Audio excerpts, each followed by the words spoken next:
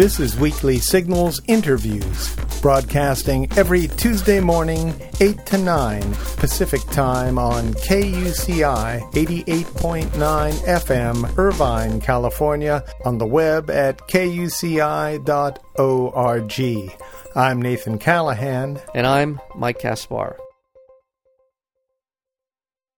In his latest book, Consumed, How Markets Corrupt Children, Infantilize Adults, and Swallow Citizens Whole, our guest today, Benjamin Barber, explains our marketplace ethos of induced childishness that not only seeks to turn the young into aggressive consumers, but to arrest the psychological development of adults as well, freeing them to indulge in narcissistic purchases based on stupid brand loyalties. Barber is the Gershon and Carol Kesk Professor of Civil Society and Distinguished University Professor at the University of Maryland, Distinguished Senior Fellow at Demos, and Director of CivWorld. Benjamin Barber, welcome to Weekly Signals.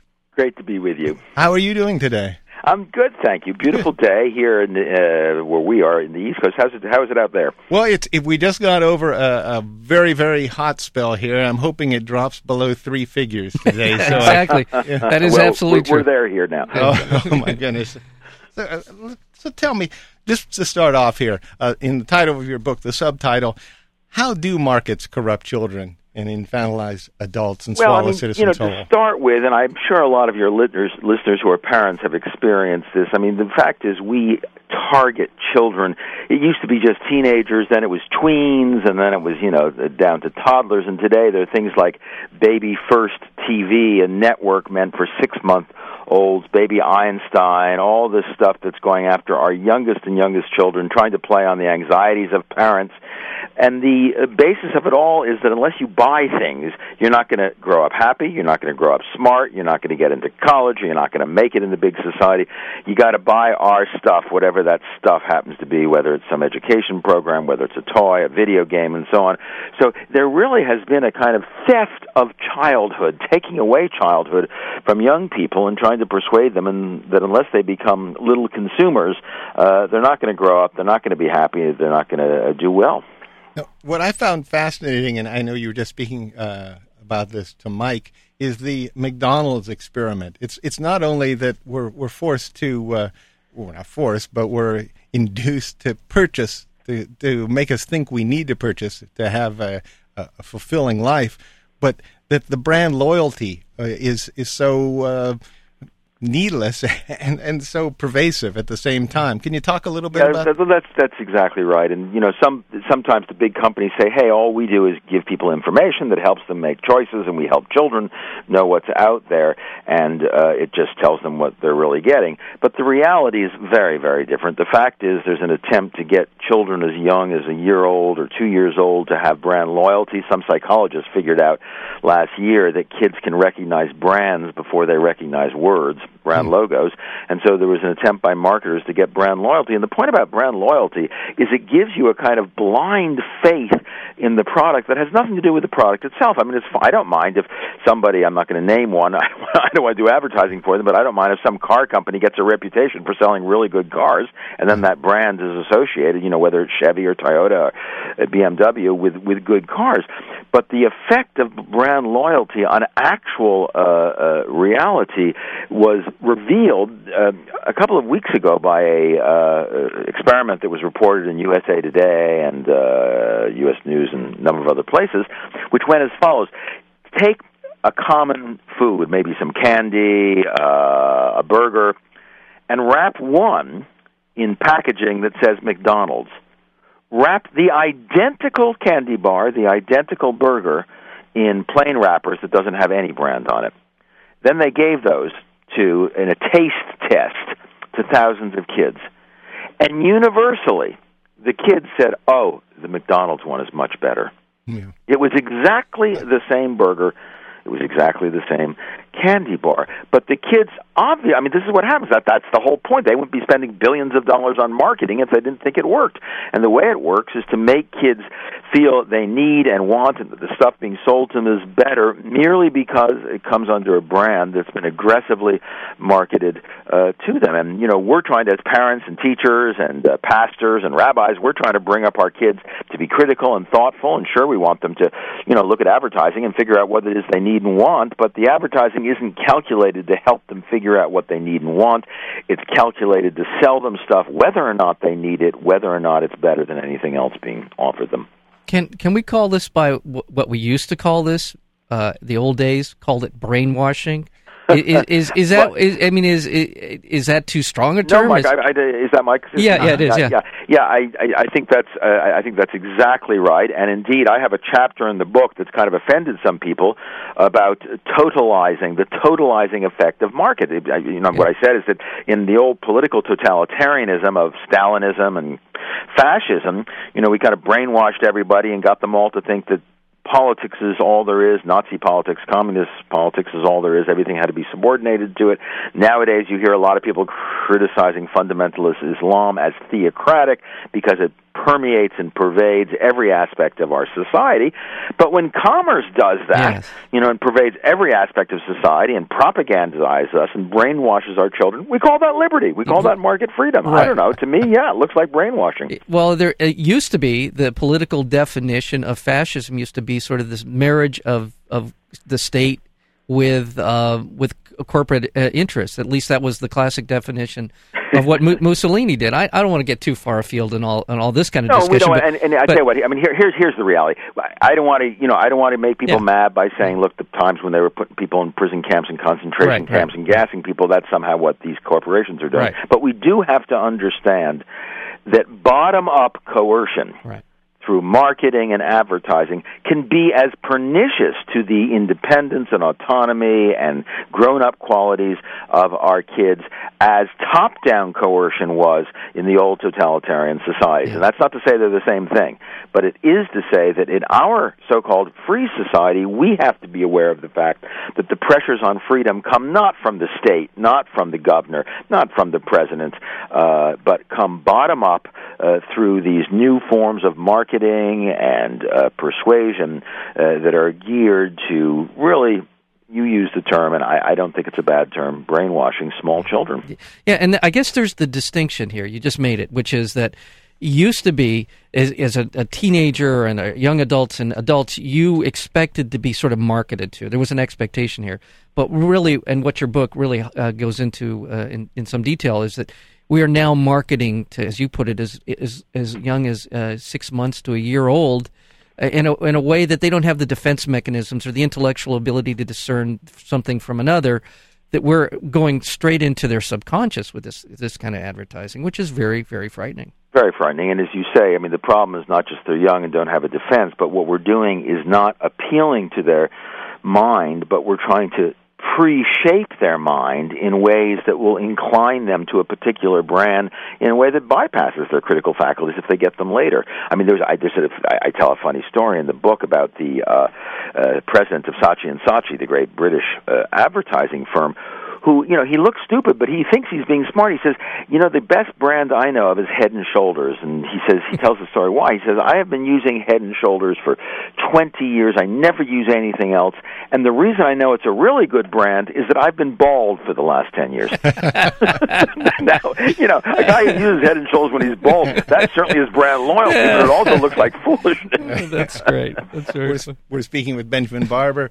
The book is Consumed. Now, did they do any follow-up on the McDonald's experiment? Well, it's a very interesting. It just came out. I read it this summer. I think at the beginning of August. So it's just 3 or 4 weeks old that it's been out there. And I am going to myself try to follow up and see where it went and what they've done with it. But what's interesting is that it was nice that U.S. News and a few other popular papers, sort of front and centered it, but I've heard no real consequences later on. So far, it's not like people are screaming, "This is terrible. We have to do something about it." I mean, I think parents are so beleaguered, and they're so used to being treated as what the marketers disdainfully call them, gatekeepers. Marketers say the idea is to get the gatekeepers, the parents, out of the way so we can get at their kids. They're so used to be treated that way that, I suspect about half the people who read the story said, man, that shows what a good brand McDonald's is. Yeah.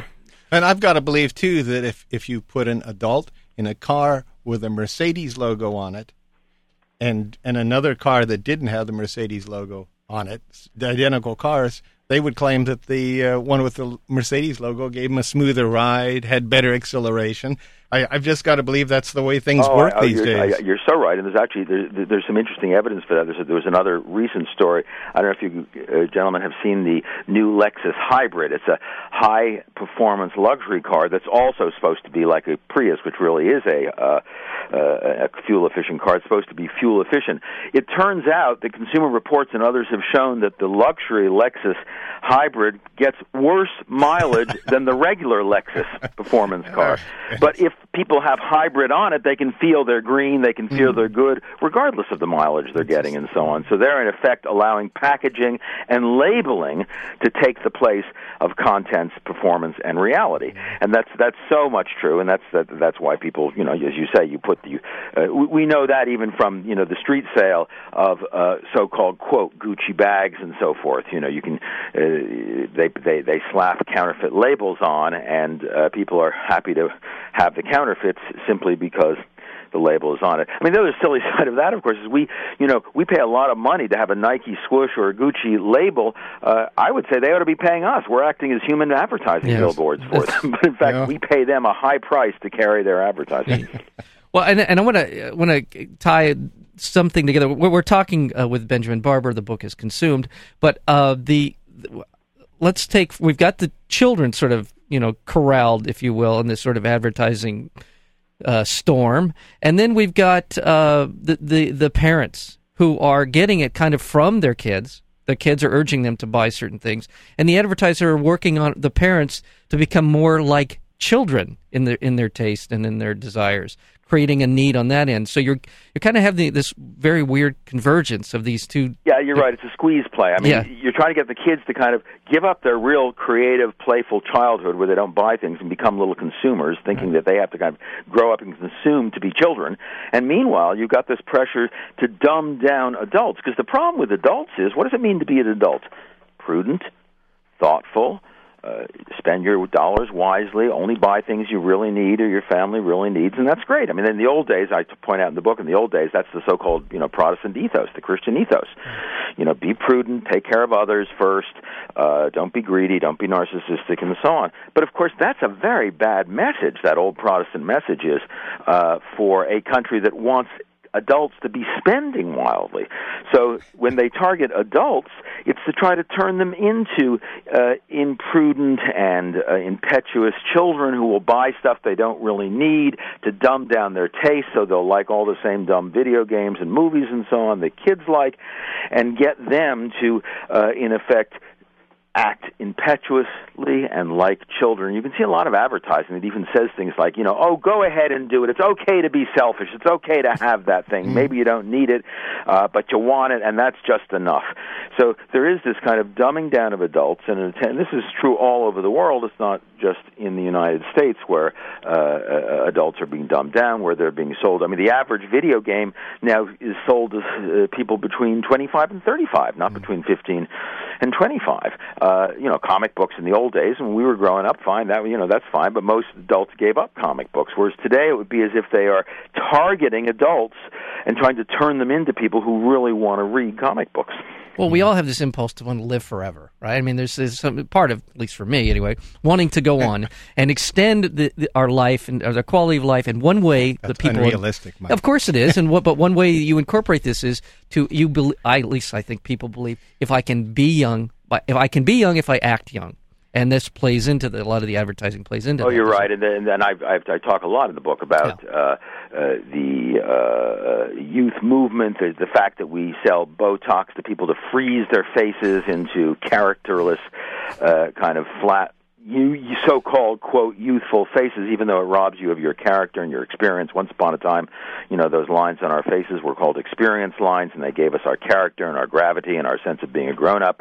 A lot of people are paying big bucks, not to look that way, to try to pretend they're young. The whole culture plays up being young. Being young is being cool out in Hollywood. You know, my son's 40 years old. He's working in Hollywood. And he keeps telling me, I'm afraid I'm over the, you know, I'm over it. I'm done because I'm 40 years old. 40? My God, at my age, 40 looks, you know, really youthful. But out there, 40's already, quote, old. So, yeah, this kind of youth movement, and again, most civilizations have done it the other way around. Yeah. Reverence for the old, reverence for the wise, reverence for experience, reverence for, you know, having been through it and being there. And, of course, we work just the other way around, and that accounts for the incivility towards older people, the lack of concern for them, and the attempt by a lot of people who are older to pretend that they're young. Yeah. How does this all overlay on the politics? There you go. What would be an equivalent of the McDonald's experiment in politics? Would that be Mitt Romney? Well, I'll let you gentlemen choose your favorite. But, I mean, the sad thing is everybody's competing on that level. I mean, even a guy as fresh and, you know, attempting to really bring a different image as Obama is dependent on marketing, dependent on being seen as sort of sellable, being on TV. I mean, my God, if Abe Lincoln had to go on TV, you know, he never would have been elected. I mean, he was an ugly guy. I mean, you know, he was a big, lumbering, ugly guy and, you know, would have looked very awkward on television. So, you know, what really, when we come to politics, the first thing we notice is that politics has been subordinated to money, not just in the fact that money can buy votes and money can buy its interests in Washington, but that the people who are running have to sell themselves like commodities. And that began to become evident even back in the 60s when that great book called The Selling of the President in 1968 was published. And that was the first book to really recognize that politicians kind of sell themselves as commodities, and instead of having a serious discussion, if you listen to Hillary Clinton or Obama or John Edwards, they're raising a lot of really good and serious issues. But most of the debate about them is in terms of electability, how they look. Can we elect a black? Can we elect a woman? How presentable are they? A guy like Kucinich, who is actually making a lot of very smart arguments about the world, is seen as kind of ridiculous and foolish. He's taken as the kind of joke in the Democratic running because of, you know, how he looks and because nobody takes him seriously. And that kind of approach to politics is devastating. But there's a deeper impact on politics as well. Yeah. I just to follow up on that a little bit. To me, Mitt Romney is the guy that will be anything you want him to be, anytime you want him to be it. It just seems like he has taken this to a completely different level in terms of his desire to sell himself to the electorate. But, well, I think I agree with that, but I want to say that one thing that's happened more and more, of course, is that people advertise themselves. This is kind of like the brands. Yeah. One way when they run and they govern another way. George Bush was a pretty, you know, charming guy the first time around, and he ran to the center. He governed from the far right. You know, I mean, so you don't even know what you get when people run. So as you say, Mitt Romney, who knows? I have a house in Massachusetts. I watched him as governor here, and, you know, he wasn't a very good governor, no question about it. But, you know, who knows what he's going to do if we were ever to elect him president? Because what people do when they run is what they think they need to do to get elected, not represent what they really believe the country needs in the way of leadership should they actually enter the White House. We're speaking with Benjamin Barber. The book is Consumed. I was wondering, along those lines, do you think it's good that so many presidential candidates are on late-night talk shows? I mean, it seems to me that that's another way of just packaging them and turning them into products rather than into getting anything substantial out. Well, yeah, and here, you know, it's catch-22 because they shouldn't go on. It trivializes them. It demeans them. They got to make the jokes. They have to, you know, play along with being ridiculed and so on. And if they don't, they look like they, you know, take themselves too seriously. But on the other hand, if they don't go on and they say, I'm just not willing to do that, they're not going to get the coverage. I mean, I had exactly the same, you know, problem. I was invited on the Colbert Show when my book first came out. And, part of me felt, why should I go on? I mean, he's a clever guy, and I like nice guy, funny guy, and so on. But basically the point is to go on and be ridiculed. But it's good for the book, book out there. And I, in the end, said, well, I got to go because I can't afford not to go on because there's too many, people who will hear about the book and maybe read it. And once they read it, they'll be way beyond Colbert. I'll be able to be talking with them, in effect, through the book about the serious arguments. And the candidates, in a sense, are, in the end, obliged to go on because, if they don't, they're just not going to get the exposure, and exposure of that kind is what it's all about. And yet, as you rightly say, the exposure itself trivializes and demeans the campaign and brings them down and forces them to kind of ridicule themselves. And by the way, self-ridicule isn't a bad exercise, a discipline for some politicians who take themselves way too seriously. Yeah. But it's a whole lot more than that. It demeans the whole process. I mean, a lot of young people watch The Daily Show and Colbert, and I understand why. These guys are clever, they're smart, they're ultimately quite progressive. But it really demeans the whole process. It's all about cynicism. It's all about the put down. And God knows a lot of what they're putting down needs to be put down. But it creates a kind of cynicism in young people. I mean, it's very hard to imagine anyone coming off of The Daily Show or The Colbert Show with their idealism intact. Mm-hmm. Well, I think Colbert's kind of turned that on its head a little bit, too. He had Huckabee on, and Huckabee did well in the Iowa caucus, or the whatever that straw poll was, and he called it the Colbert bump, and he kept, kind of running it, kind of ramming it in Huckabee's face, and God knows if these things they're not related, but the fact that Colbert is sort of tweaking us by just, sort of overemphasizing how much impact he has. I know, that's right. But by the way, my book got a big bump from being on Colbert. Well, there you go. Well, good then. The Colbert bump. We all face. I don't want to be, I don't want to be above it all because we all face that thing. And Colbert was funny because the first thing he said when he came on, he says, "Barbara has come on to sell a book about how we shouldn't be buying things in America." And that was right. So my little joke was, well, this is the last thing you have to buy. Buy my book, and you'll never have to buy anything again. But the fact is, that's part of the problem. Look, let's not put it on those guys. The fact is, we have a commercial culture that trivializes, that demeans, that subordinates everything to the bucks, everything to the entertainment, and that's just not, that's not great. By the way, religion's the same way. The most successful religious leaders now are the ones who go on television and raise large amounts of money and, in effect, put virtue up for sale, salvation for sale. When the Catholic Church did that back in the 15th century, it gave rise to Protestantism. Nowadays, the big televangelists go on television and, in effect, show how you can buy salvation by Jesus, and that's bad for religion. It is. Is there hope for our society after all this? I mean, there is. Let me say why. Because we're very resilient. Look, we watched 80 years. The Russians lived under Soviet totalitarianism, and almost overnight the wall came down, and they came out of it. And they're somewhere else. People in Poland and Hungary lived under it for 40 years.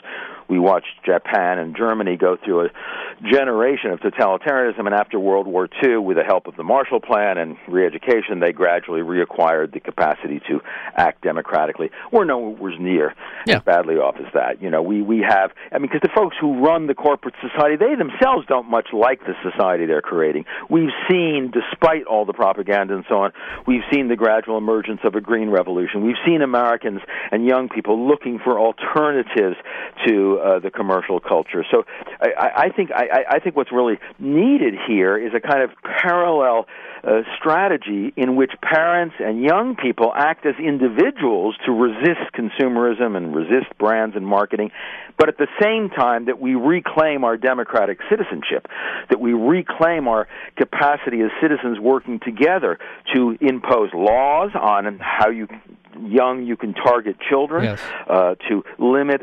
advertising and keep them to standards of honesty. It's always been democracy's job to keep capitalism honest. Capitalism claims to champion competition, but it usually creates monopoly. And it's government, democratic government, that guaranteed the conditions, antitrust and so forth, that ensure genuine competition. And now we have to ensure that capitalism be fair and square with our kids and with us through what we do as citizens. So acting as individuals, but also acting as citizens, I think we can create a viable resistance and create the kind of America that at its best has nothing to do with the goods we buy and sell, but has to do with our virtues, our deeply civic and democratic natures, our tolerance, our diversity, the great strands of many cultures, Caribbean, African, Asian, Native American, and European, that have created this amazing society. And, get back to what makes us strong and stop catering to the things that actually make us weak.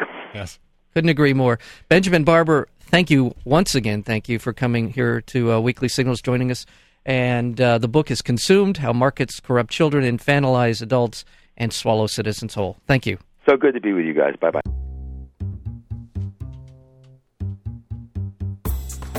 To learn more about Weekly Signals interviews, including upcoming guests, or to download the podcast, visit our website at weeklysignals.com. And be sure to visit nathancallahan.com for daily readings and feature articles. Until next week, I'm Nathan Callahan.